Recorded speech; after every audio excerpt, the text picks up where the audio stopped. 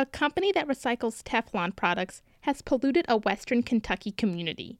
Forever Chemicals have blanketed neighborhoods and potentially spoiled groundwater for generations. The city lost out on a $100 million investment. WFPL's Ryan Van Velzer reports on city leaders' reluctance to inform the public. A WFPL News investigation found pollution from Shamrock Technologies is affecting thousands of people in Henderson, Kentucky. But until recently, city residents have been left in the dark about the pollution contaminating their community.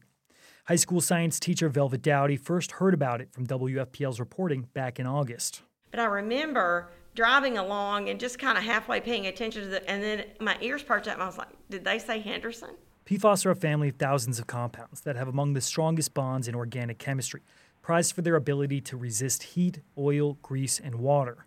Ingesting the chemicals is linked to increased risks of cancer, liver and kidney damage, low birth weights, and decreased vaccine response.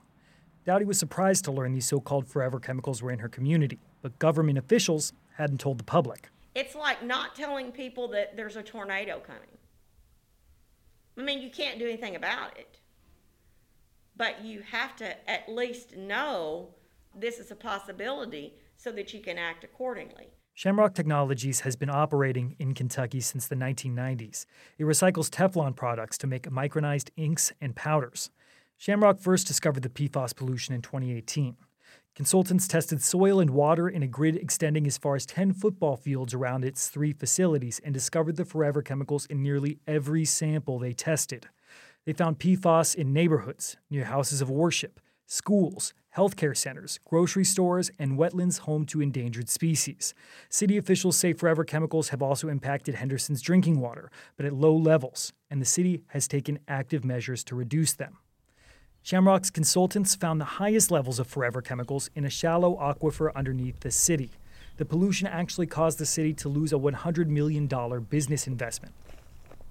I'm standing at the end of Borax Drive. This was the proposed site for Project Scale. That was an aquaculture company that was planning a business investment in Henderson. What I'm looking at is a meadow full of dead grass. Project Scale planned to bring nearly 100 jobs to a city-owned industrial site near the Ohio River.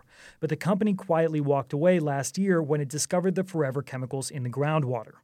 When WFPL News asked city manager Buzzy Newman in August if the city lost any business because of the pollution, he tried to cover it up. But to say that someone didn't come here because of that, we've not had any serious interest in this property. City emails say otherwise. Newman was among the first to learn a business had walked away.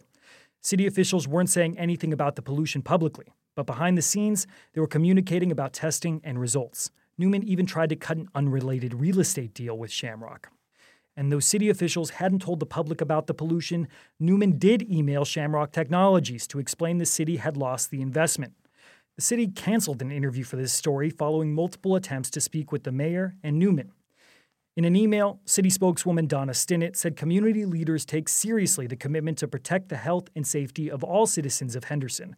Quote, "We have many questions about PFAS and its effects," she wrote. Public health experts say yes, there are still unanswered questions about PFAS chemicals, but the science is clear. They pose a real health risk. If I lived in that area, yes, I would be concerned. I would probably clean my house as often as I could.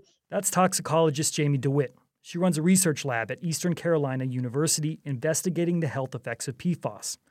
We know from soil samples and state records that chemicals are in the air around Shamrock facilities. And DeWitt says that this is one area that needs further study. People are inhaling PFAS where they live, even if they're not in relatively close proximity to a known site of production or contamination. That could mean impaired lung function and other health impacts for residents. City officials did an about-face in mid-October after WFPL started asking questions. They've hired an environmental consultant and a public relations firm. They put out a press release and established a working group to better understand and explain the risks posed by PFAS chemicals. I'm Ryan Van Velzer in Louisville.